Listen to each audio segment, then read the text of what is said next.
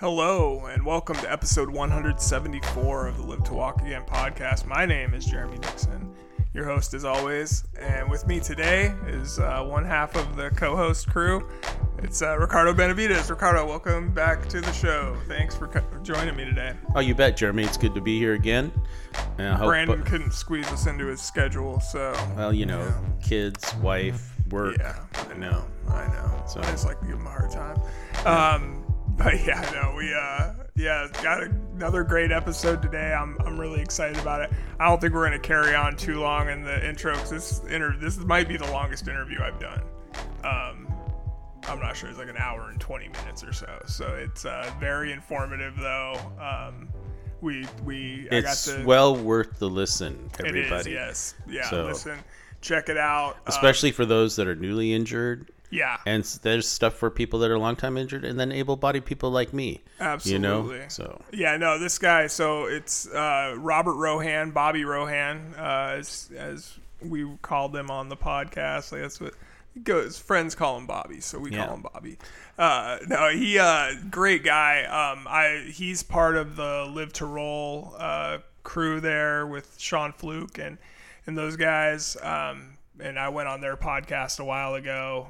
We had a little bit of technical difficulties. Like it kept getting cut off, but it went pretty well, and it was fun to join those guys. But he's about 10 years further along than me in this injury, which I feel like I'm one of the OGs of this whole thing. It seems like sometimes, but yeah, he's been at it for a while, and just. Like what inspirational guy. I could truly relate to his life before and not so much afterwards, but before his accident. He was a road racer, bicyclist. Right. Yeah, with like Lance Arms was like. Yeah, I had a friend, Stephen Miller, who was a big road racer, and actually, I was telling you, it kind of triggered an accident I had one late spring night when I was out riding my bike and came around a blind corner down a hill, and there was a car parked in the road, and I hit it, and luckily I didn't get injured, but it did total my brand new Raleigh that I had, and so I mean, when he told that story, I was like, oh, yeah, well, so but let's get to the the interview, and then we'll catch you guys on the other side. But it's a great interview. Great story of triumph. Yep. So, we'll get to the interview here and talk to you guys on the other side of it.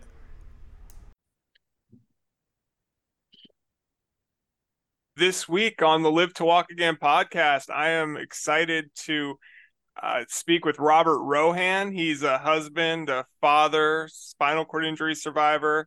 He's one of the co-hosts of the Live to Roll podcast. Or YouTube show, I guess. Coach at Staying Driven. He's a peer mentor, and he's on the board of directors for the Triumph Foundation. Robert, welcome to the show. And I guess everybody called you Bobby, so I'll call you Bobby from now on. But how you doing, Not a problem, man? I'm good, man. Thanks. Good. I'm glad we were able to make this happen. Appreciate you coming on.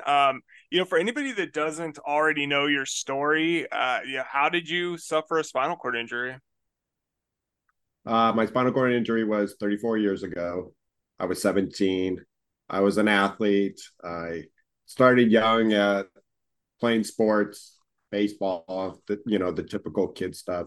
Moved into a lot of racquetball, then met a girl in junior high that was on the swim team. Of course, I had to go join the swim team, and she was like, "Oh, if you're going to do this, I don't want to get away from me." So, but I stuck with the swimming, and I was like, "I'm not going to let that bug me. I'm going to prove her wrong." And luckily I stayed and stayed with swimming for I think 4 years. Made it to Junior Olympics, and from there we moved down to at that time I was up in Oregon, and we finally moved down to California, and I didn't get quite into swimming again right away.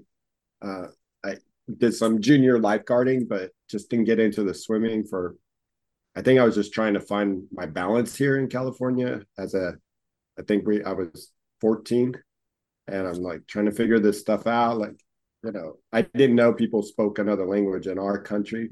That's how naive we were up in Bend, Oregon. Oh wow. Yeah, you don't have Hispanics. You don't have a lot of culture up there. And so when I got down here, my mom said, "Hey, read that sign." I think we were getting our shots for school, and I'm just like, uh, "Why can't I read that?" She's like, "It's in Spanish." I'm like, "What?" People do no. We're in California. Though, don't we speak English here? No, people speak different. So it was a culture shock for me. Right. And my mom and dad were from here, so they knew the lay of the land. But they gave me no directions that this is going to be a different lifestyle. Yeah. So I got into back into racquetball again, and then got bored with that real quick indoors, playing a fun sport. But I wanted, I love the outdoors. And, when I was young, I had a paper route. So I did a lot of bicycle. And thank God, a friend of mine who I played racquetball with, we became really close. His sister's boyfriend was going out to Arizona to do a triathlon. And I'm like, they asked me if I wanted to go. I wanted to go so bad. And I would have to miss school for a day, which was a big deal to my mom for some reason. But my dad's like, yeah, you should have these experiences. So one day, or maybe I missed Monday too. I don't remember, but so I got to go, and I got to see this triathlon, and I was like, that's what I want. I'm a swimmer. I love riding my bike. I rode my bike everywhere. When you're a kid back in the day, not like now, you got to ride your bike everywhere, especially up in Oregon. I mean, everywhere I rode my bike. I rode it to school. I rode it for my paper route. I rode it to my friends. And we didn't live close to everybody. So it was a little truck for me. And I had a good little 10 speed at the time and got me everywhere I wanted. And so I was like, and anybody can run, which I thought. And so I started out doing triathlons. And from there, it took off. Like I was in love. Thank God my dad had just won a nice little racing bike, Schwinn bike, uh, on one of their topper lines from work. So it was just perfect. Got back into swimming right away, excelled, you know, quick, where the coach was like, "You're swimming high school, you know that." And I'm like, okay, I just don't. And I told him I don't want to do swim meets. That's why I think I didn't go back to swimming. Is swim meets are so boring. You swim your event and then you wait for an hour for your next event. It's just like, oh, Right. and everybody's eating. All these kids are eating junk food, and I wasn't into junk food. Uh, Never. I just not a big junk food junkie, and so I just said I don't want to do swim meets. That's all. He's like, you have to do two for me a year. So I'm like, okay, and you have to swim on the swim team for high school. I'm like, okay. Um, excelled fast, excel fast in the triathlon world. Um, I got to the top of my uh, triathlon age group division, recognized as the top 10 in America, Wow. top 5 in California, because there was 5 of us that roamed, pretty quick. The number one guy though was not a California. It was a Texan guy by the name of Lance Armstrong. Oh damn. So yeah, so Wow. that's reading everything I can about Lance Armstrong. He's like a few days older than me, and I wanted to be inspired after him. And I just happened to get up to, I think I'm going on where I could explain my accident real quick, but You're good. You're good. getting into like the history of it, and once we get to the accident, is really kind of like a downer, but Right. not Right. a downer. It's just like anticlimactic, I should say. But I went and did this triathlon in Utah, and I got to go live with some professional triathletes for 3 weeks or a month. It was it was a long time where we stayed in the dorms and had the time of my life riding with these guys, swimming every morning at the crack of dawn, running at night. It was just amazing. The thing is, we ran out of money, and I was just like, oh my gosh. We read in the paper that there's uh, a bike race that they're paying 18 and older and 18 and under, and that's you have to take first place, $500 each. So we're like, let's go out there and let's win this race. It was like a 3-hour drive. We drove out there. My buddy wins the 18 and over, like no problem. And for me, I had one kid that gave me one competition. Him and I broke away. And at the end, we sprinted to the end and I won that. So that fed us. We went and saw Roger Rabbit after that. And from there, I got back the next day to the Heritage. It's called, where the triathlon was about to be run in a few days. And Lance Armstrong and one top triathlete, Mike Pigg, said, "You got to start riding. You are an excellent rider. We heard all about you. We're following you. You got to meet this guy, Greg. He's part of the U.S. cycling team. That's where Lance is headed. You'll get going." So Greg gave me a call later that summer, said, "Finish up your, your senior year, and you're coming out to Colorado." Unfortunately, and then sometime over the fall, everything was going on plan. I just was really riding a lot. The spring was almost hit. Started swimming on the swim team. I was captain. And March 27th, it was a Monday. My coaches, cycling coach and running coach, is like, "No, nothing on Mondays. That's your rest day. If you want to go to the gym, you can go to the gym." And I got out at school at 12:30, and I got home and I'm like, it is a gorgeous day. I'll just go out on my bike and spin a little bit. And spinning is, you're in a low gear, you're just spinning, and not efforting it at all, but it helps more and keep the legs, with muscle memory. Right. And so I just got out there and did that. And I was said, "I'll do 12 miles. And it was a loop of 4 miles. And so after 3, I was coming down. And I said, one more loop, and turn right. And my faith, in about a half a mile, there was a bus parked in the bike lane. And I don't remember the accident. I got to the stoplight where the bus was about 1,000 feet ahead, maybe 2,000 feet. Parked to get a taco at Taco Bell.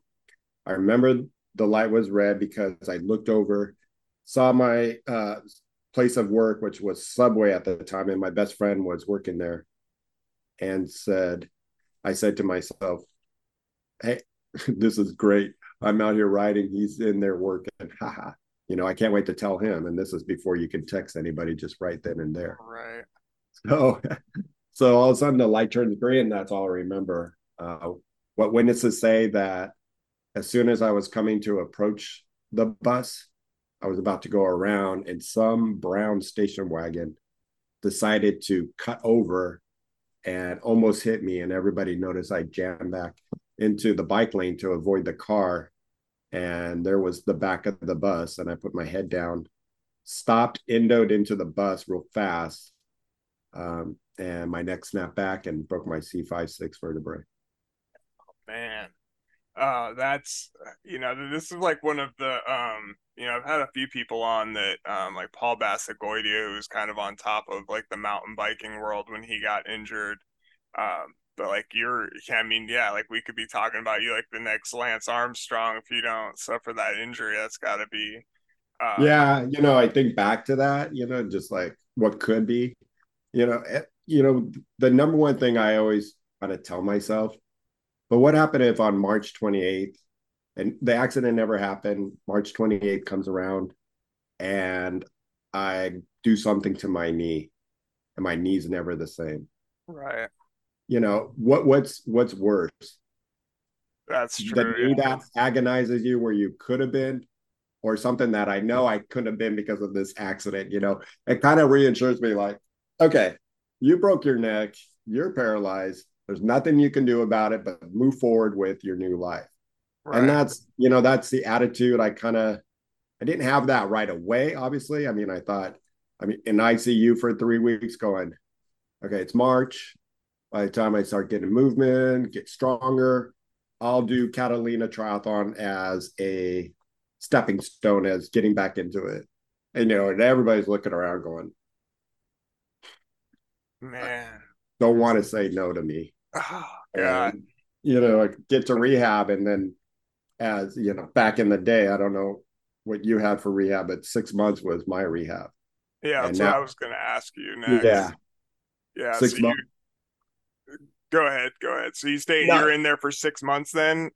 I was at Northridge Hospital for 6 months. I did my ICU at Kaiser, and luckily Kaiser didn't know what to do with me, so they sent me over to Northridge. It was either Rancho or Northridge, but Northridge was closer for my parents. My mom worked right next door in the medical building, so it just made sense. And my dad worked, about 5 miles down, or maybe even three at Budweiser as electrician. So it Hmm. just kind of made sense that I'd be there, not Rancho, where everybody was like, "That's the place." But I got everything great. I loved Northridge. I loved the people, and it was home to me. So yeah, I got 6 months. Okay. What But in that, go ahead. yeah, what was the so Rancho was already known as like a pretty elite rehabilitation hospital down there in Southern California at the time.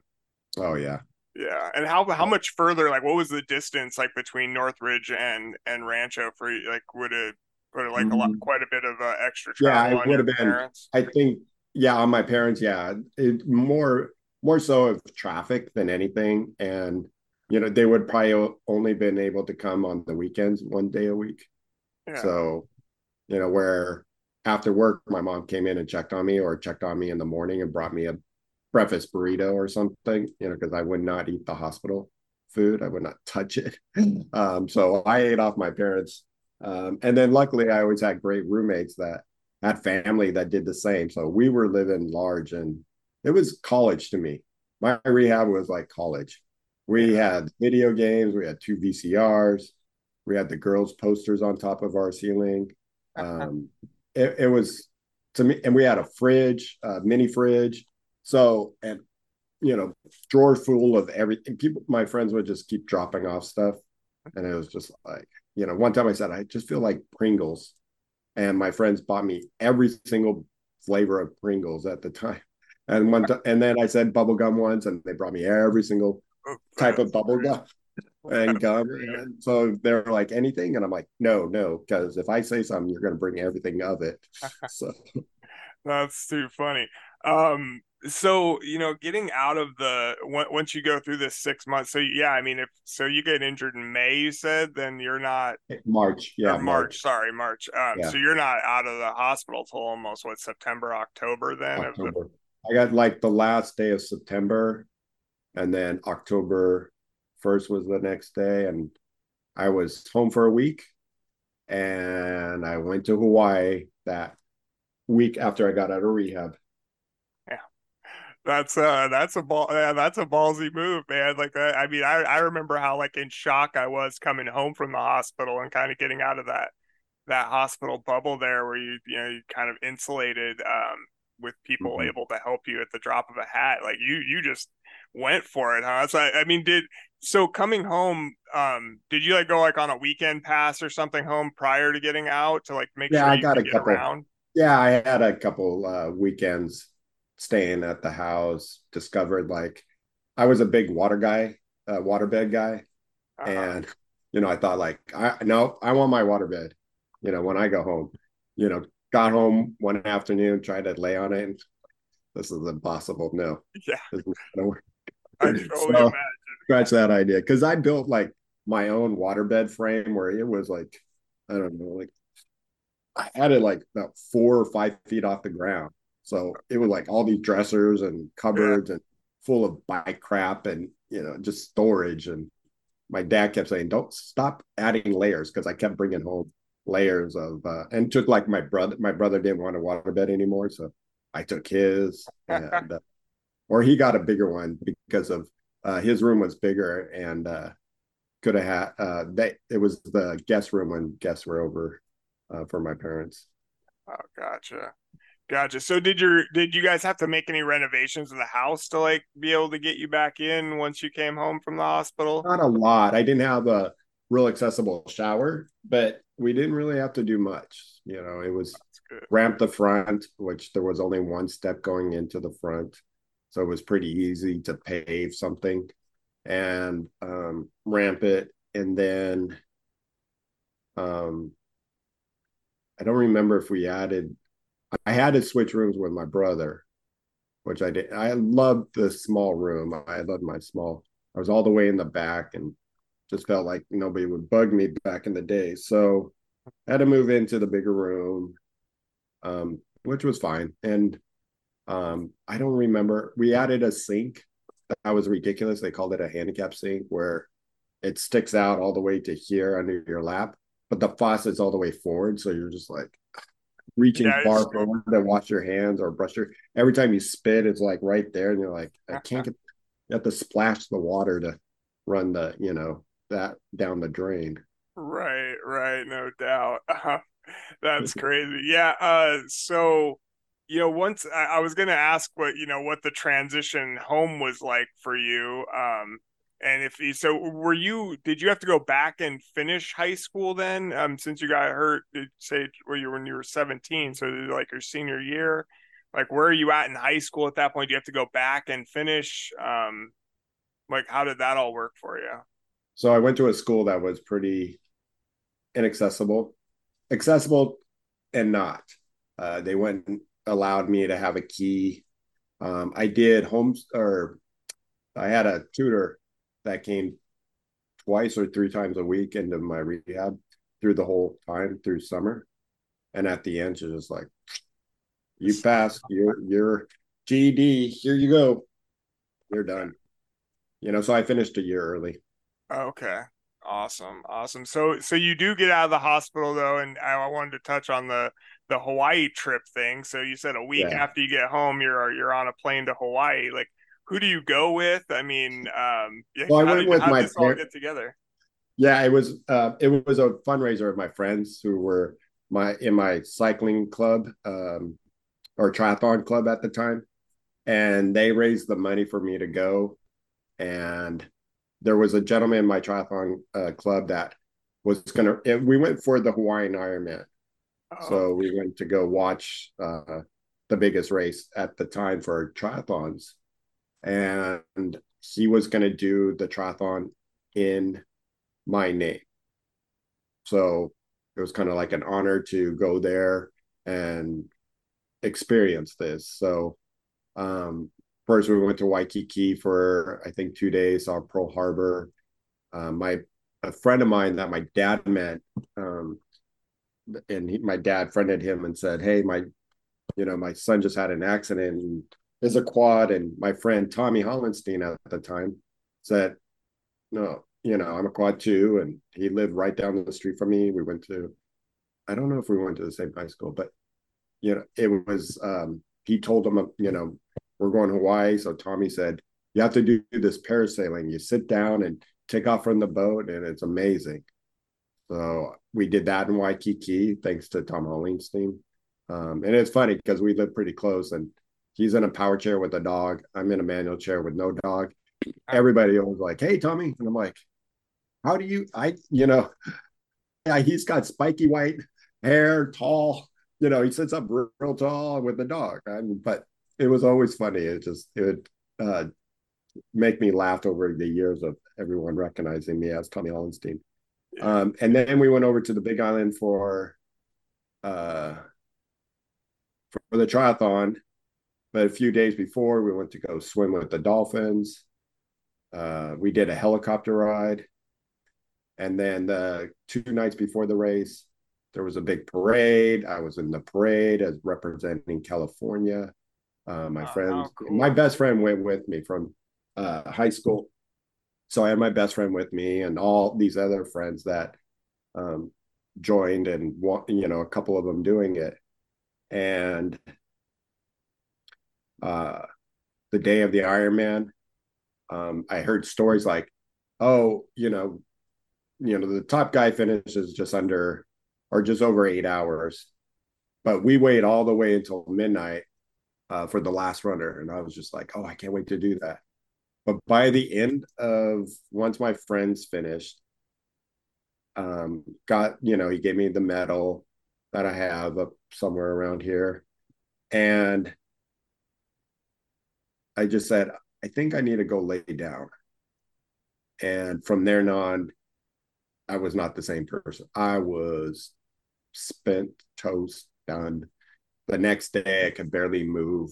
I think I stayed in bed most of the day until the award ceremony dinner, and um, and on the way home uh, from Hawaii, the whole flight, I was just like felt sick as a dog, like all the energy out of me. And my best friend's sleeping, and I'm just kept trying to wake him up and talking to him. He's like, just go to sleep. And I'm like, yeah, but I feel like I felt so crappy. I couldn't even sleep and so uncomfortable. Your first flight um, um, as a quad, it's not very comfortable, and then it never has been. So I'm just like, come on, wake up. But got home, rested, and then had some time off. I went back to rehab and then started a program, which at the time was in Pacific Palisades called the Walker Institute. And it was, you went there 5 days a week for 8 hours a day. And it was intense rehab. You got to do everything: OT, PT, weightlifting, balance skills, learn to transfer, and it's kind of like your, what are those now? Like the next steps. Like the next step. But next step, you have to, you only go for a certain amount of time for a couple of hours, right? Twice a week or three. This was an intense. And I started that after the beginning of in 1990 of March. So pretty much a year after my injury. And by the time I left there, I was able to transfer on my own. And I was going just on Fridays and Saturdays at the very end, driving myself. Wow. So, yeah. Oh, that's very cool. And so how long did you run that? And what was it called one more time? It was called the Walker Institute. Walker Institute. Okay. And it was by this husband and wife, but the gal who ran it had her license, her name was Dr. Walker. So hence the Walker Institute. Okay. Which I almost got kicked out a few times because by then I've always been kind of realistic about eventually that I don't think I'm going to walk again. I'm not feeling anything. I don't have any movement. I think this is going to be a long haul. And I think that's what I wanted to get out of the Walker Institute, where a lot of people were going there to get into the leg braces, the AFOs, the KFOs. And there was people from all across, all the way back from North Carolina, New York, and Florida coming out to this. And at the time, it was either you went to the Petrofi Center or the Walker Institute. And that's everybody was going for the East End to try to walk again. I was going there for independence. That's all I wanted, and that's all I begged for. And we compromised a couple of times. They put me in, KFOs, stood me up in between the parallel bars, and they're like, "Isn't this great? Don't you want to do this all the time?" And I'm like, "This is not practical." My aide who's with me all the time, and we stretch out for an hour, that is not practical in a life. I want to go back to college, or I want to start to college. I want to have a job. I love working, and I want to go enjoy life. But this is not life. This is, to me, rehab was not life. It was fun. And I felt like, I put my goals just like I did before my accident. And I think that's why I had an easy transition, because I was an athlete before. And I accepted right away that I'm going to be an athlete after, but as a quadriplegic. Yeah. Yeah. Well, that kind of leads me to my next question for you too, is, what, like how long after the injury are you able to kind of get back? Cause I know, just from like reading your bio and stuff, you've tried a bunch of sports, and and been an athlete for a long time, an adaptive athlete for a long time. So what was kind of the first thing that you got back into, and how long after the injury was it? Yeah, everybody's always asked me, and that's the number one question. And guys in rehab that ask me, how long? And I say 2 years. Give it 2 years to really find your footing in life as a spinal cord injury or somebody with a disability. If you were, able-bodied before and then something happens after 2 years, you should be, finding out, what really is going on with your body. Listen to your body. Right. And that's for that. It was for me. So I know other people have some, other issues, head issues, don't still want this kind of life, and it takes a lot longer. But to get a lot of the independence and what is what you're going to be for the next 5 years, 10 years, and then now it's for me 34 years. So I say 2 years. And by then I was now driving finally. And I went back to the rehab and spoke with my rec therapist. And I said, hey, you showed me this sport called murder ball once that they play up in Canada. I want to play that. Can we start a team? And she's like, absolutely, let's go. So they were only doing quad rugby in Canada at the time? At the time when she showed me this video a couple years earlier, Okay. I think it was, but now Southern California was flooded with it. Oh wow. Okay. And so the following, I think 6 months later, I can't remember how long, but next thing I know, recruiting some people. She knows people. My therapist happened when she was a PTA, met her husband, who was a incomplete quad, and we recruited him, got him on the team, so he was our best player for a while. And we went out there and made some headway. And at the time for quad rugby in Southern California, there was Santa Barbara, us, Casa Colina, Rancho, Oceanside, and San Diego. Wow. So and I even think there was one other hospital, some Memorial Hospital. Okay. Long Beach Hospital. Long Beach had a team, if I'm not mistaken. There was 8 teams in the league. So that was a blast.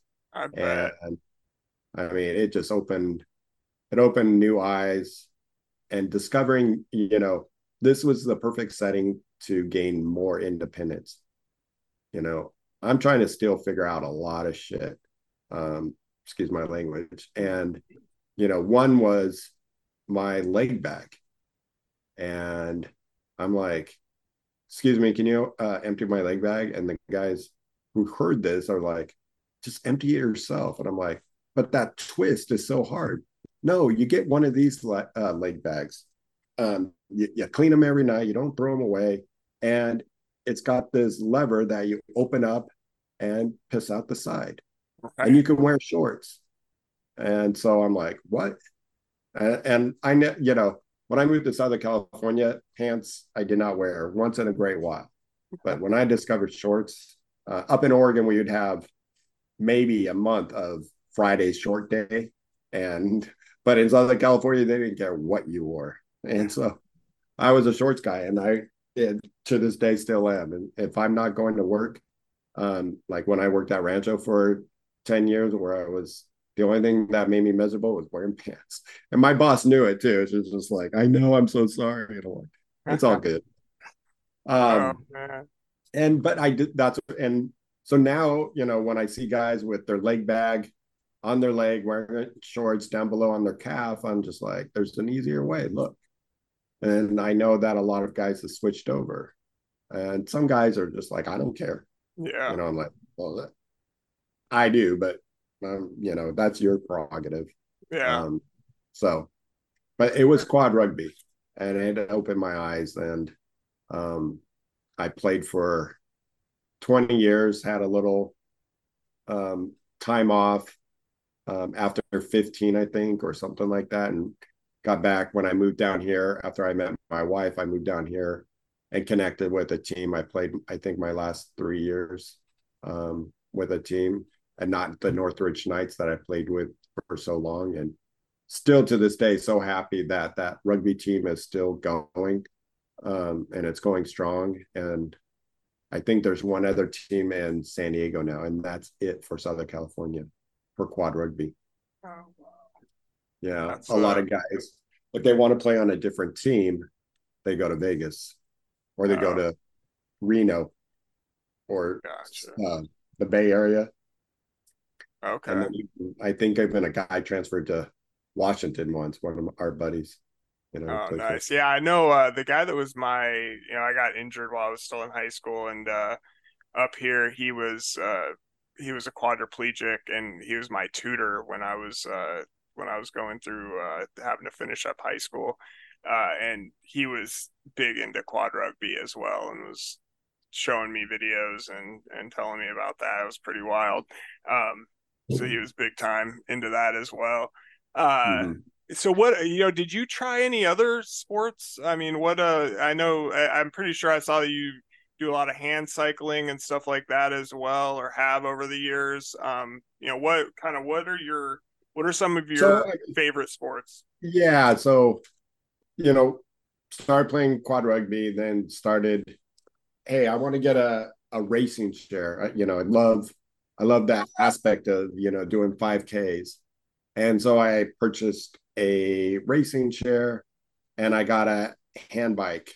And I'm like, I think this is going to work. It's a transfer where I don't have to get down low like some of the bikes that were coming out. I'm still sitting upright, but you still have to do a transfer.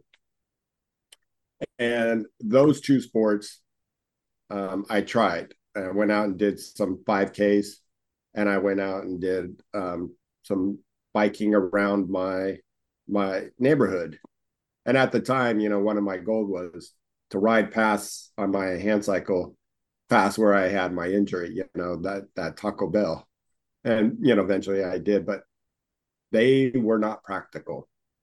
The hand cycle was, it was hard. I had these, the gears were up here and I had to use my chin and I made my own dowels that we taped to the gears that went up. And so a lot of times I kept hitting my nose on it. And um, when you're at a stop sign, you're not in the right gear, you're just screwed. And so you have to, it just give me a little push so I can get going. And so it made it frustrating. And then the only time I could use it was really when my dad was around. And I said, hey, can you help me transfer? I cannot do that transfer on my own. I tried, I gave it, thinking like it would. And that when I bought it, I'm like, oh, I transfer into my van, I'll be able to transfer into that bike. It was a whole different setup. Right. And still, I never transferred into my own rugby chair. I don't know how guys, hey, I'm always to the C5, 6 guys that transfer. I give my hat off to you. My transfer technique was not geared for that. Like Sean Fluke, Mike DeYoung out there, those guys are just freaking amazing. And the other guys that I've seen, I'm like, you're a 0.5 and you just got in there yourself. Bravo. Yeah. I mean, Okay. a lot Yeah, of people call me super quad, but hats off to those two. So I give it up to them. But so I didn't really get into it like I wanted to. Then I tried tennis.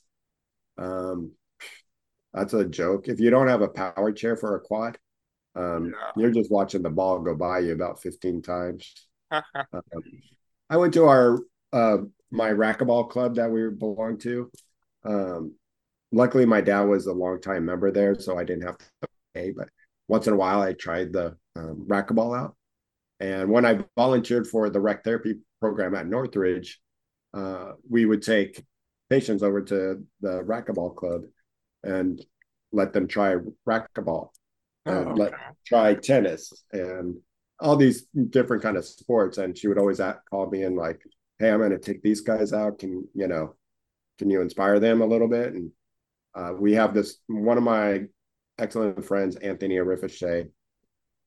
He was a para. He was a whiner, complained, and we get to the tennis courts, and he's like, "How am I going to play this sport?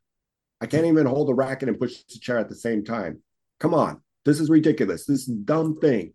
And then he looks over and he's like, "What are they doing to that guy?" And my friend Leslie said, "Hey, they're taping up his hand, and he's going to go against you." And as soon as my hand was taped up, I took the ball, whacked it right at him, and I said, "What did you say, Para?" And he's like, "Oh, give it to me." He took that racket and got on the other side of the net, and he's just like trying his hardest to beat me. And he just, and from then on, and I think at the end of the day, and this is his slogan, and I always love it because he says, I got this from Bobby Rohan, he said, never say never. I love And it. and he went on to play wheelchair hockey for a long time. And he's like, it was like when I got to play hockey, I put it back to the day I met Bobby, that how to hold a tennis racket is the same way I'm going to hold this stick. And so, and now he's big time peer mentor. He has this book that he shows everybody with pictures of me water skiing and snow skiing. So those are two other things that I've tried. Water skiing didn't turn out as lovely as I wanted to.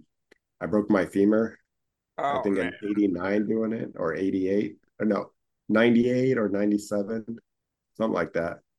Yikes. And spinal fracture my femur. Oh. And snow skiing was great. I loved it because I used to snow ski up in Oregon.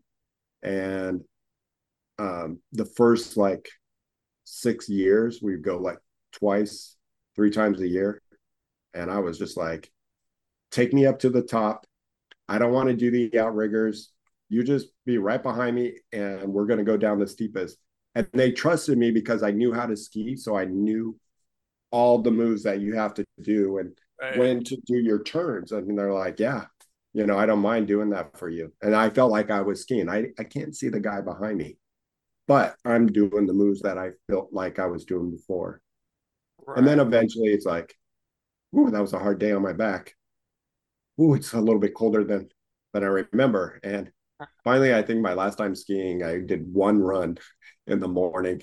And I said, let me take a break. It is cold out here. I'm going to go inside. I think I had a shot of, what's that cinnamon one?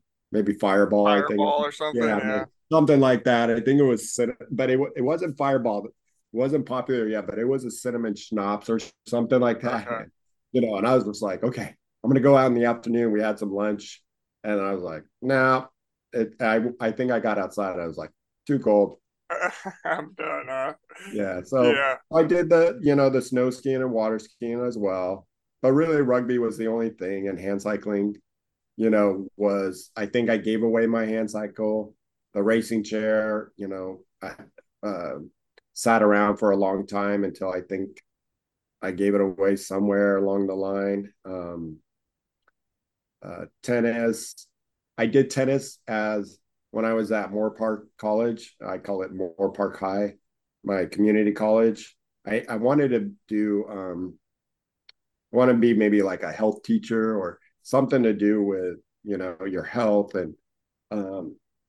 And so I needed a PE, or I forget what they called it in college, but I went to the tennis class and asked the teacher, like, hey, if I sign up with, am I allowed to play with everyone? He's like, and I think it was tennis 101. And he's like, well, what do you need? And I said, all I need is, what's the rules for wheelchair tennis? He said, I said, I get 2 bounces and everything else is the same. He's like, sure, why not? And the first day I brought my tennis chair and my equipment, and people, I'm like, excuse me, can you help me take this out of my car? They did. Like, can you now help me get in it? And by the end of the semester, they all would be waiting for me because I'd have to drive down from the top of the hill to the bottom of the hill where the tennis courts were.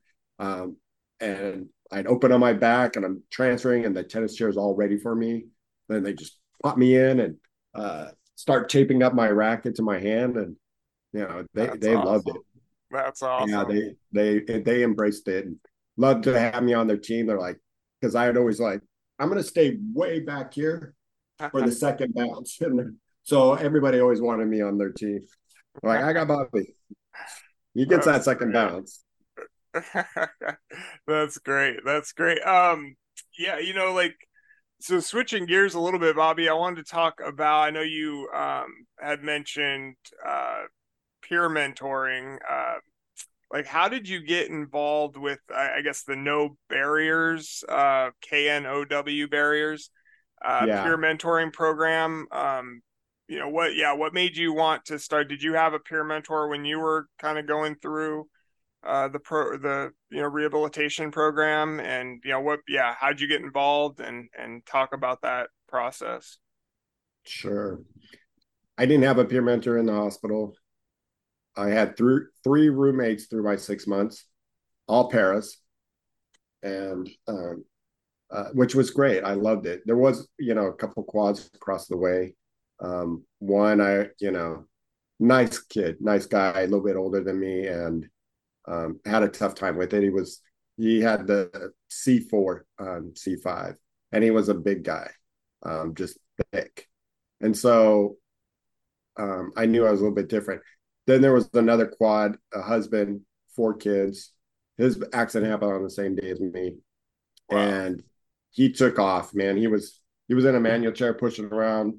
Uh, Within 3 months, he was out of there pushing a chair, and I felt like I was doing something wrong. And then that's when I discovered, from my therapist, like, no, he's a 6'7", C6'7". You're a 5'6". He's got triceps, you don't. And I'm like, it still went compute in my head, but that's where I was like, I gotta try harder. I'm not trying hard enough. And I was very hard on myself, with my athletics and without. Like, I would go find um, my running coach. I found the angriest guy that was more disciplined and yell at me and make me work harder than okay, we're going to do this and this. No, I wanted the guy to scream at me like, dude, you're not trying hard enough. So Right. that's how it was. But I didn't Uh, have anybody. I had a friend of mine. They had a gentleman and come talk to me. He was a para doing racing chair, wheelchair racing.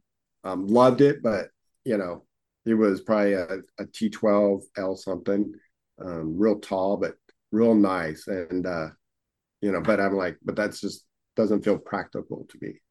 yeah. So I never really had that peer mentor. And then I get out of the hospital in that October, and November comes, and I get a phone call from my therapist. And she's like, hey, we have a new guy. His name is Adam. He went to the same school as you. And he just, I believe it was rock climbing. And he has a similar injury like you. It turned out it was 6'7", C6'7". And would you like to come talk to him? I was like, absolutely. And that's where peer mentoring for me began. And so from there, every time there was a quad, I would go in and talk to them. And then eventually I was volunteering with the rec department. So recreational was my volunteer spot. I would be there, I think, twice a week for a couple hours helping out with patients, whoever they were, brain injury, stroke, spinal cord, playing games. And it was kind of like a therapy to me as well, doing these things, and learning more about me, but learning about others and doing a lot of listening.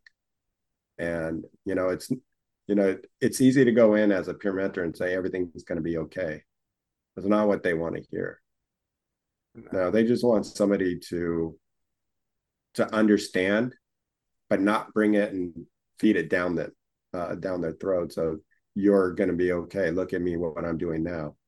No, you're just there. You already presented that because you've come in and they see a healthy person. They see somebody that has a smile and somebody that is now continuing to live with an injury, a disability. Yeah. All the other stuff will come along. They just need somebody to talk to and watch. I have more guys that always used to come up to me every year at the Abilities Expo in LA.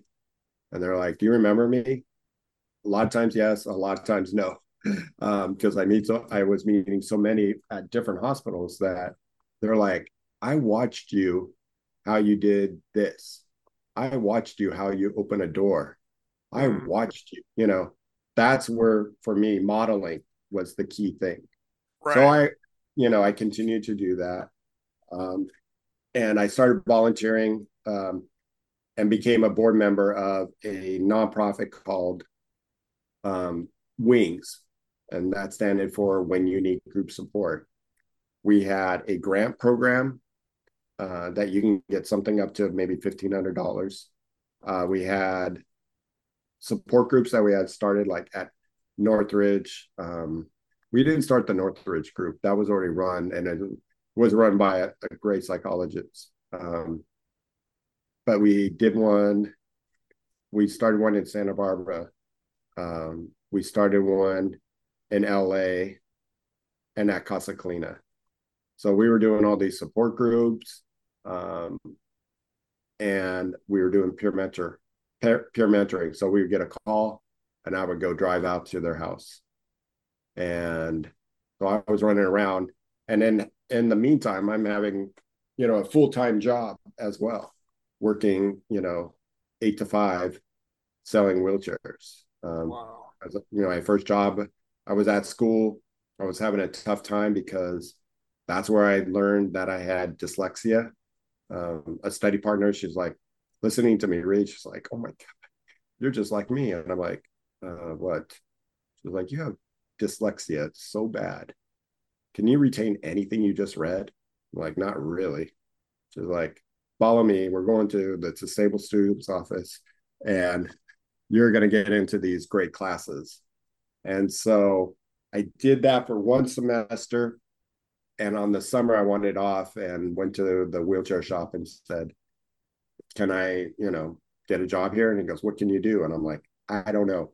But if you hire me, you won't regret it."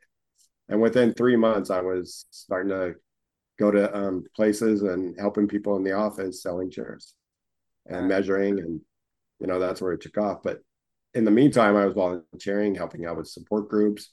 My boss happened to become the uh, president of the nonprofit. And so it made it easy when I would say, "Yeah, I got this to do, like the last hour." And he's like, "Yeah, no problem." Um, So you really just kind of dove into every like kind of way you could connect with other people yeah, yeah, in wheelchairs at the I time. would say that's how my life has always been, like a wave. And, and my wife even, she's like, "When you get into something, you get into it hard, and sometimes it rides for a long time and sometimes it doesn't. And which, sometimes drives her crazy because I get all into it, and then, next thing you know, she's like, "Now what? What are we doing now?" Now we're doing this. Like, "Oh my gosh, can't keep up with you." So That's funny. um, yeah. And So yeah, I'm curious, Bobby. I was looking at the Staying Driven website last night, yeah, that's attached to your Instagram page. uh, Um, like what is that all? So I know you're kind of okay, like a coach, helping coach people yeah, with their workouts, but like talk about what exactly Staying Driven is, and kind of how you got involved with those guys. yeah. Well, I'll finish up the peer mentoring and get into that Okay, because yeah, it was, with the wings and everything towards, and I'm not exactly sure what year it was. I think like in 2000, I had just moved out here, or 2002, and we were struggling with board members, keeping everything going. I wasn't as close to help out at the office here and there. And so um, we handed it off to Andrew Skinner from Triumph Foundation. We said he was starting to do something great. I can see it. I was like, he's going to do something great with this nonprofit. called Triumph So Foundation. Wings basically just transferred over into being the Triumph Foundation. We didn't transfer. I wouldn't say it because I would give more credit for Andrew starting his. Okay. We just gave him some footprints. Okay. Here, would you want to take these support groups over and do peer mentoring more? Yes, yes. And he took that off, and we have this grant program and we have this remaining money. You want to start dealing with it? So that's where nowadays Andrew has a grant program. And he was always going to start it anyway. He just got a little push. And one of the grants we got, he continues to get. So it was just an automatic push. And what year was it? Like what year did you start Wings, and then what year did I Andrew think it kind was of take over? it was around 2002, 2003, Okay. if I'm not mistaken. And then in that time, um, I helped out a little bit, do some fundraisers with them, helped out with the first uh, fundraising that we did. It was poker, obviously. Um, yeah, I think our last fundraiser for Wings was a poker tournament. I won it. And then our second poker tournament at Triumph Foundation, I think I won it. So, There you go. I like continued. You're a ringer over here. Yeah. And that was, when I talk about my waves, poker, for me, I had a wave of that, for 5 years when the internet craze was going on and Oh, the right. first moneymaker effect, I caught that wave and it was fun. I loved it. And I grew up as a kid with grandma playing poker a lot, cards and everything. And my grandma, she was what do you call it? A beast when it came to cards. And here you are, you bring up in Oregon, you collected cans that were, you get 5 cents for, and bottles 10 cents. So every time, through the week or 2 weeks it would be before we went and saw grandma, I collect as much change as we can. You bring it to the table and you play cards with the adults. And there's only one rule: if you cry, you're never playing with us again. So when your money is gone and you're sitting there wanting to do the sniffles, Don't do it. So yeah. And you bring to the table, because then I'd be like, Grandma, can I borrow another $2? I mean, that's what we were playing for, $2 to $5, I think. Right. Like, no, you don't have the money. Well, I'm not. And so that's where I learned discipline for, my money and my gambling, which helped. But in the meantime, I was helping out with another foundation called Rouse Riders that Maya Fornos had started after her husband had passed away. I helped her husband with a chair and got to know those two and was really, devastated when he had passed away. And so she wanted to do this, wanted me to be a part of it. I was like, absolutely, anything for Ralph. And so I helped out them for a short time. And on our board was this gal called her name was Amy McKnight, and she was a social worker at Rancho. And I had started hearing stories of things of no barriers, because a rugby player started it with the coach of Rancho, who I happen to know. And I used to send her we used to go down to Rancho and do some peer mentoring, but it was always like gates closed unless you're really invited. So it was very hard to get in there. And then I heard that they started their own in-house peer mentoring, because Rancho had a lot of people, go in there selling drugs. So then they became a policy of, can't go in there for sales or just selling anything. These guys would think they can sell catheters, and they went in there thinking, I'll sell to these guys. And not only were they probably selling catheters, they were also selling anything else under the sun. And they caught wind of that. So it was a lockdown, for Rancho to get in there. But they started their own, in-house. And at first it wasn't peer mentoring program. It was a life coaching program. And one of the guys, Jake Kramer, and a couple others said, hey, now that we've been life coach, we want to come back and give. So that's how their peer mentoring started. And then they finally got where the city was going to fund a program and people were actually going to get a paycheck for going and volunteering. Oh, wow. And so now their program is about to take off. They need a supervisor. And I get a phone call. And I have been off work for maybe 2 years, taking, helping out with the family stuff. My wife was working like a dog. And so I was doing all the mommy stuff for groceries, dry cleaning, taking her stepson here or there. It was just, so that's what I did. I took care of the house, made sure that I didn't get dinner ready, but I made sure that everything else was ready for her to cook up if she was going to cook. So No Barriers called, Amy and Bobby said, hey, can we take you to dinner? I'm like, oh, they want me to be a part of that program. Oh, that's cool. And at the end of dinner, all of a sudden, I'm like, you're offering me a job as a supervisor for this? I'm actually going to get paid now for this? Wow. They're like, yeah, you start out at it. I can't remember where I think I started out at $12 an hour. Nice. I was like blown away. And I said, my body can't take working full time. And they're like, what do you want to work? And I said, Monday through Thursday, 10 to 4. Done. And I worked, a little bit more here and there. And but the key thing is, I sat down with my wife and she said, it would be my third time getting off SSDI, and which is fine. And I had no problems beforehand making good money.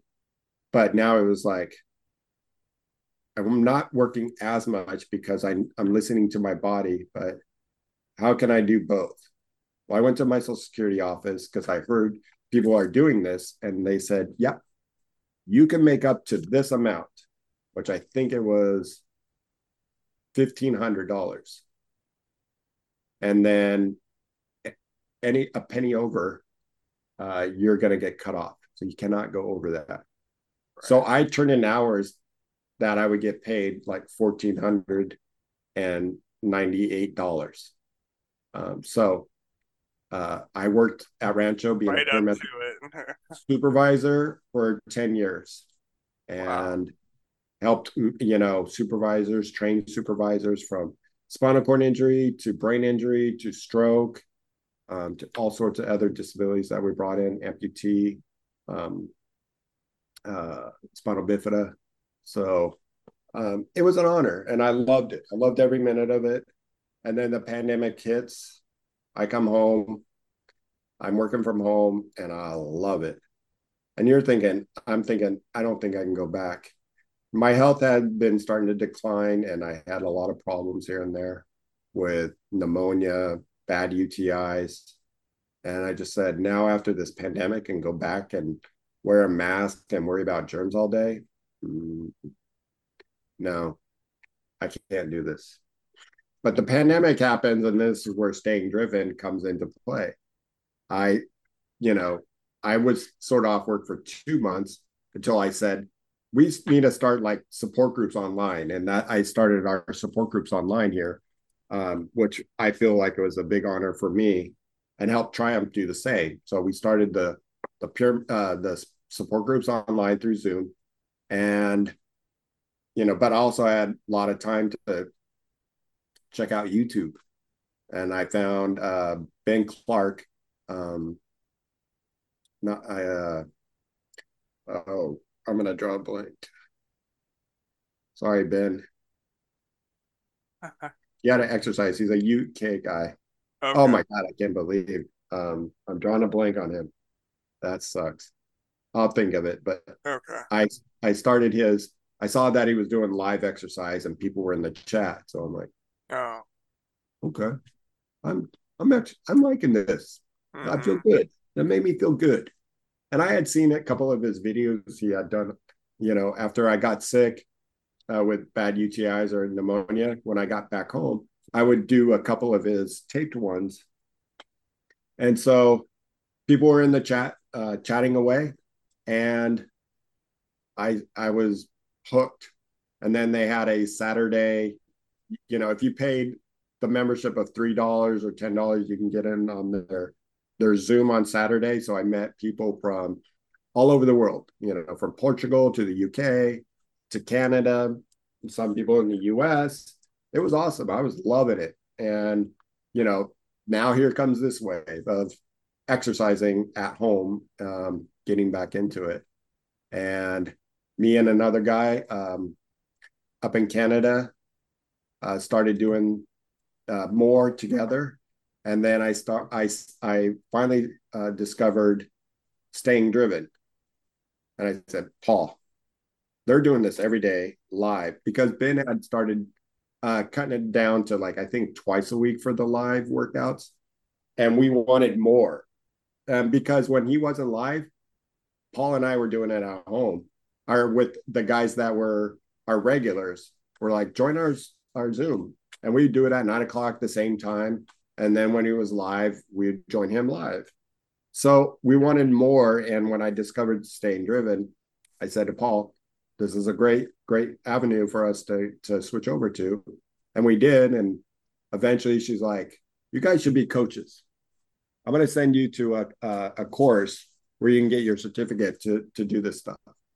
And so we went through that. And next thing I know, I'm a coach coaching 4 or 5 classes a week.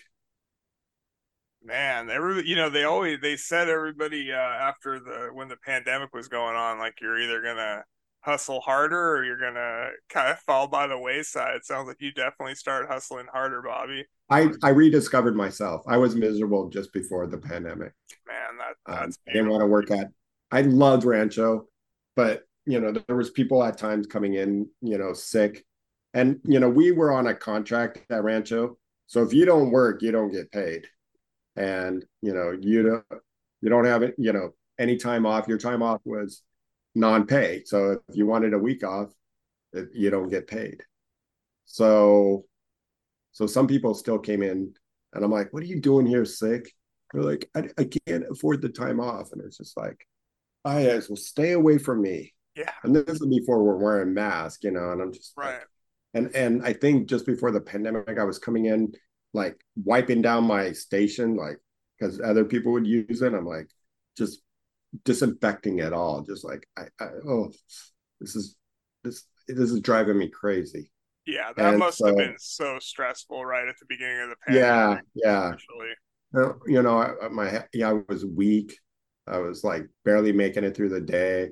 I had some stomach issues where I finally got the colostomy bag, which was a blessing. I was like, oh my God, why didn't I do a colostomy right after my accident?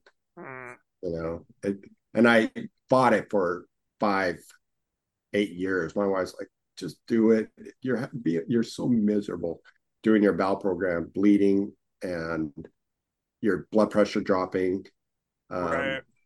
sweating, and then you don't feel good the rest of the day. So tell me, I should have, obviously, if you're married out there, listen to your wife.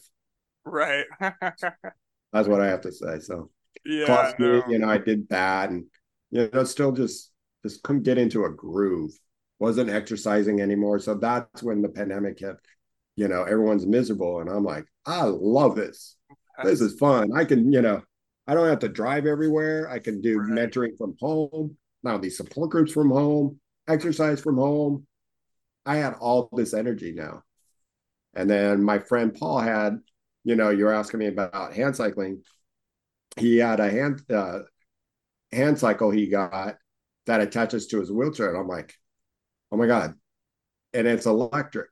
So I'm like, maybe this might work out for me. I put in a grant through Kelly Brush Foundation, got the full amount. And then, my friends at Triumph, bless their souls with their grant, said, yep, we'll help you out with the rest. And next thing I know, I have a Striker hand bike.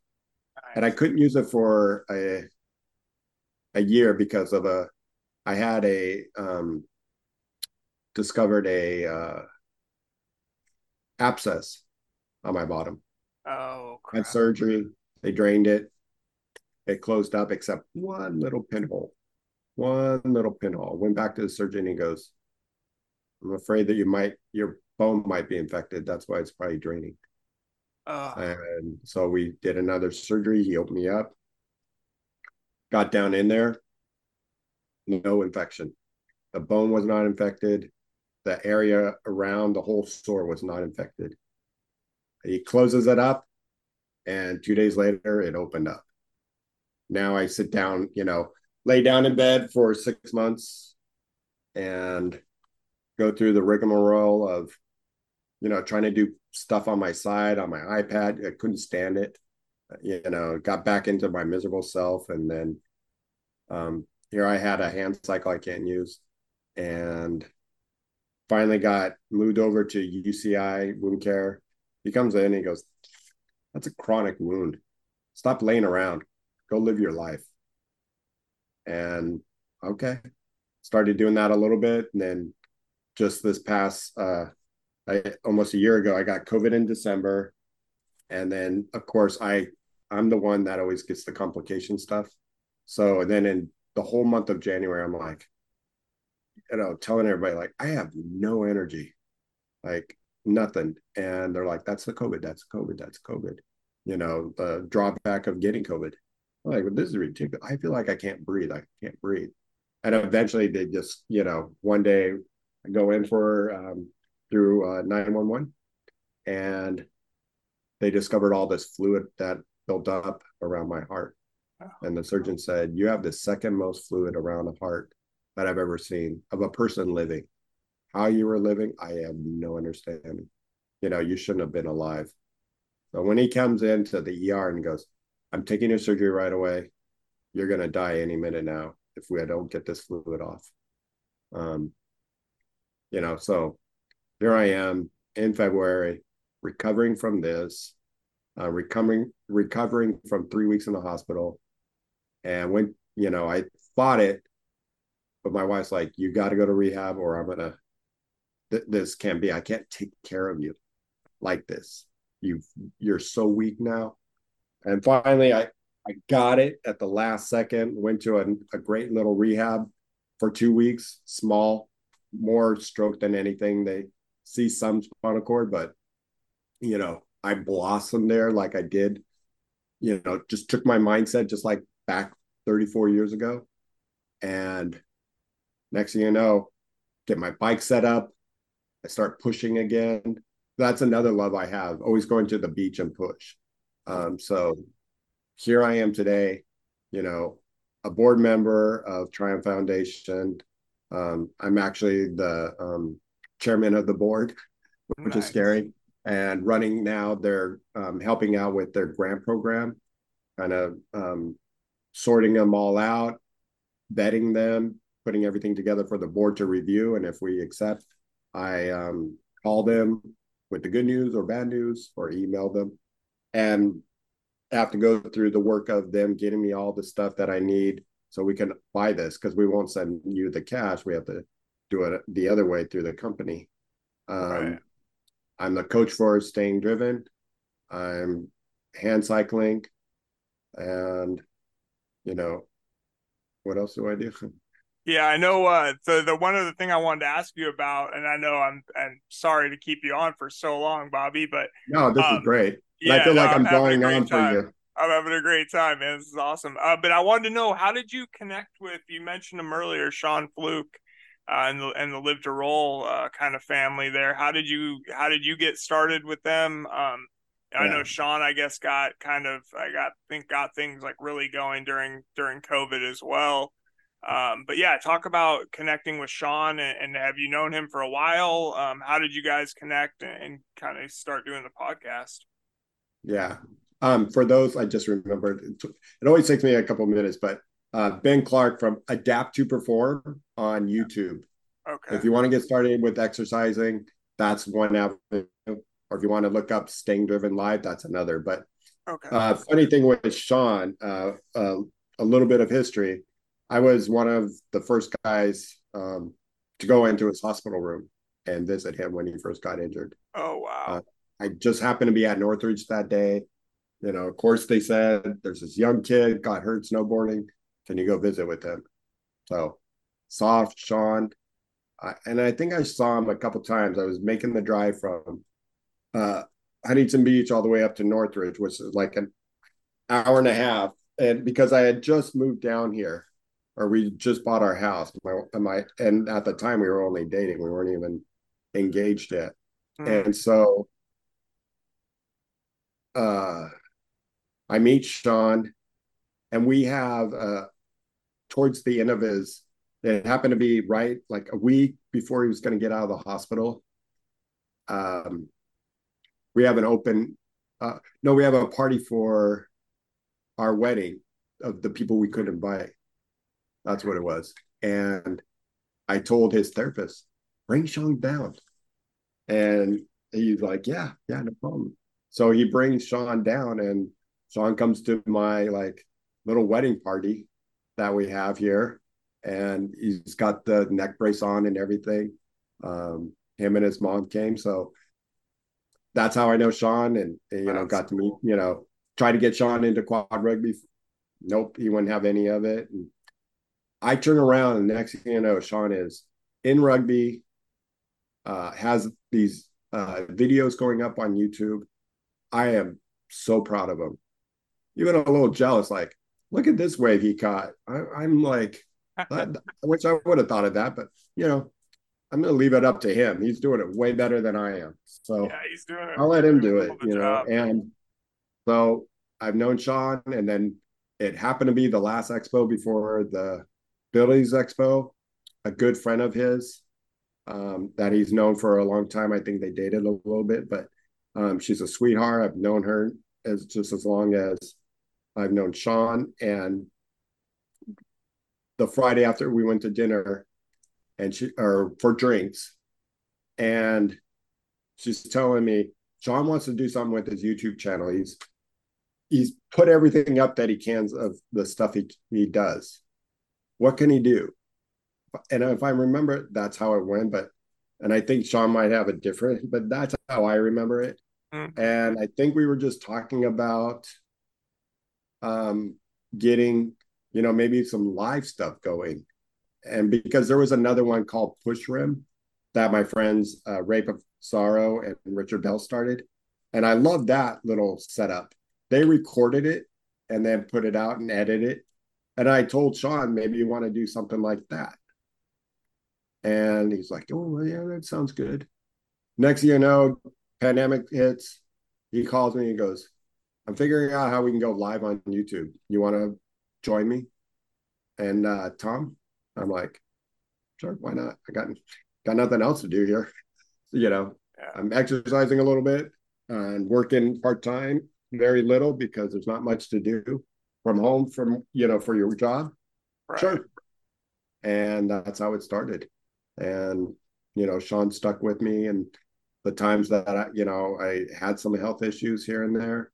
I didn't get on every week when I was laying down with the sore, but Tuesdays I would try to get up for at least a couple hours and do the show as best I can. And, still doing it today. And over time, I was like, these are a little bit younger guys. And then that's where I broke off or told Sean, hey, do you mind if on Thursdays when the women are not live, that maybe I start my own thing with my friend Robert, who's been in a chair now for 50 years, that Wow. we can do a show called, like, I don't know, Aging with Disability. But we named it Rolling Over the Hill, for guys that age with a disability. But it also works for those who are 5 years, 3 years, to learn some of the do's and don'ts and what your body is going to do to change with a spinal cord injury. Your bowel program changes, your bladder changes, your body, might have more spasms or more pain. Things to look, overuse of your shoulders, overuse of your body. And then, we have other topics and guests of interesting people who've been in a chair for a while. Nice. Yeah, that's very cool. That's very cool, Bobby. And yes, and so you guys are on how many, is it every other week that the women's show is on, the Lift Yeah. the Roll So the Women's show? women, so Live to Roll, where it's Sean, Tom, and myself, we're on every Tuesday at 3:30 Pacific Standard Time. And then the women are the first and third Thursday at 3. And then we're the second and fourth Thursday at 3:30. Women like to be half an hour before us, but I know they get on right at the right at three. All four of them always usually join Brianna, and that's just like because I run that helped Sean fill in for Sean as the back guy, and like where's everybody? It's three, and then pop pop pop pop. Okay, we're ready. Let's go. I'm like, That's where the guys we always join like 10, 15 minutes early. You know, joke around that's with each other. fun. Yeah, Um, well, yeah, we'll definitely put up links to the show. I'll put I'll put the link for the Triumph Foundation and for the Staying Driven and all of that as well. But man, thank Bobby you. Rohan, I appreciate you coming on and telling us your story, man. It's a fascinating for sure, and it's good to see somebody that's, you're about 9 years further along in your injury than I am, and see you in such good shape and in such good spirits, man. It's definitely inspiring. So I appreciate you coming on and sharing with us. Yeah, no problem. I'm sorry. I've listened to your podcast many times and noticed everybody's about an hour, and I think we're now a little way over an hour. So Oh, hey man, hopefully, I feel like there was no lulls in the energy, man. It felt good. Yeah, I think it's a lot of great information. So I think people are going to get quite a bit off of it, out of listening to your story. So I appreciate you so much, man. yeah, Jeremy, thank you for having me on, and also thank you for what you do. It's similar to what Lift to Roll does, and letting people learn from everybody. Like I was saying, you know, I learned from quad rugby guys that were doing stuff, but I think nowadays when we can just with a click and listen to somebody else and what they how their life and how they thought helps Mhm. them learn something like, oh, this guy does his leg back without doing, or if somebody heard, I now have a colostomy after so long, like I've been thinking of that, but if he says it's the greatest thing that, and, all your other guests that you've had, people learn from that. And I applaud you for I've scrolled your podcast and like, wow, he's done a lot of people and a lot of fascinating people that I'd never even heard of. And so I applaud you for that and keep up the great work, Jeremy. Well, same to you, Bobby. I appreciate the kind words, man. The check is in the mail. I really, really do appreciate that.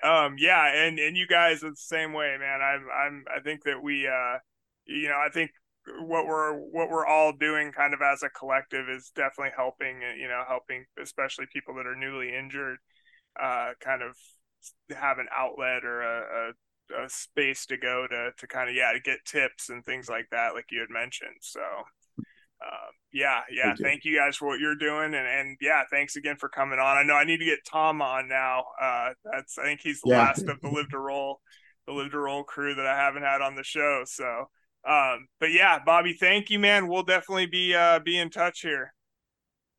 Yeah, you're welcome. Thanks so much. All right. All right, that was Bobby Rohan. I appreciate his time and telling us his story. I mean, we got into it from the early years up through COVID. injury, through COVID, everything. I mean, Yeah. like this guy does everything. He works with the Triumph Foundation, which is such a great organization. He's been with them. I think Sean Fluke works with them a bit too, like all those guys with Live to Roll. And yeah, I mean, the Triumph Foundation is awesome. Really, like, salute those guys and the work they're doing. But yeah, man, Bobby, like, what a hell of a story, man. Like, I know. I really enjoyed our conversation. Like, the guy, like, it was like just BSing with an old friend, Well, you know what I really liked was that when he's out and he goes to events and people come up to him and go, yeah, he doesn't necessarily remember those people, but he had an impact on their lives, right? And I think that's huge. Absolutely. Anybody in any industry, but especially in this one, where you can bring somebody out of maybe depression or despair, thinking their life will never be any livable, but he just shows that whatever you put your mind to, you can do it.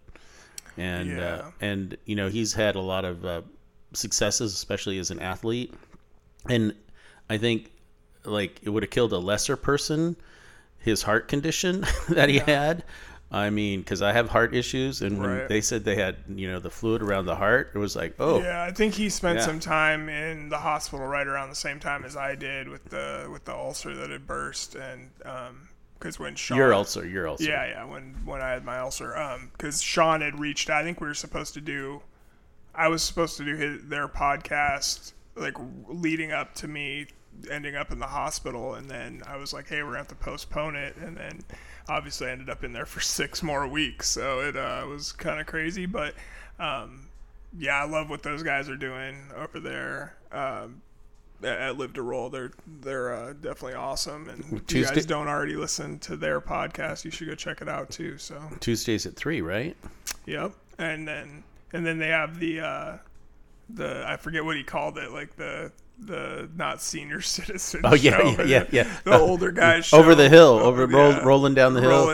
Or something. They have that every other, I think, whatever the opposite of the Live to Roll women's show is. So yeah, they have a good team over there. Brianna that I've had on the podcast, and Tom's the next one I'm gonna have to reach out to get him on the show. So yeah, I think it was great.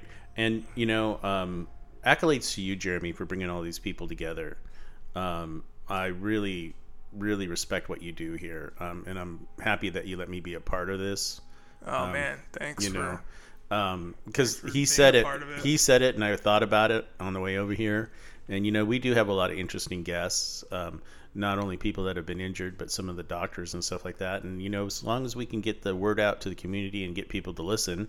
So spread the word, everybody. Yeah, please listen, rate, review, share, all of that stuff. We definitely appreciate all the help we can get moving this podcast forward, and just, trying to find a cure for paralysis. And that's what it all boils down to, right? Yep. And so I won't go on anymore because it's been a long interview, but thank you, everybody, for listening. Yeah. Thanks, everybody. And next week we have another great guest. It'll be Aaron Baker is on the show. I just recorded an interview with him a couple days ago, and I'm excited for that one to come out as well. And yeah, we're going to keep grinding here and pushing forward to 2024 and beyond.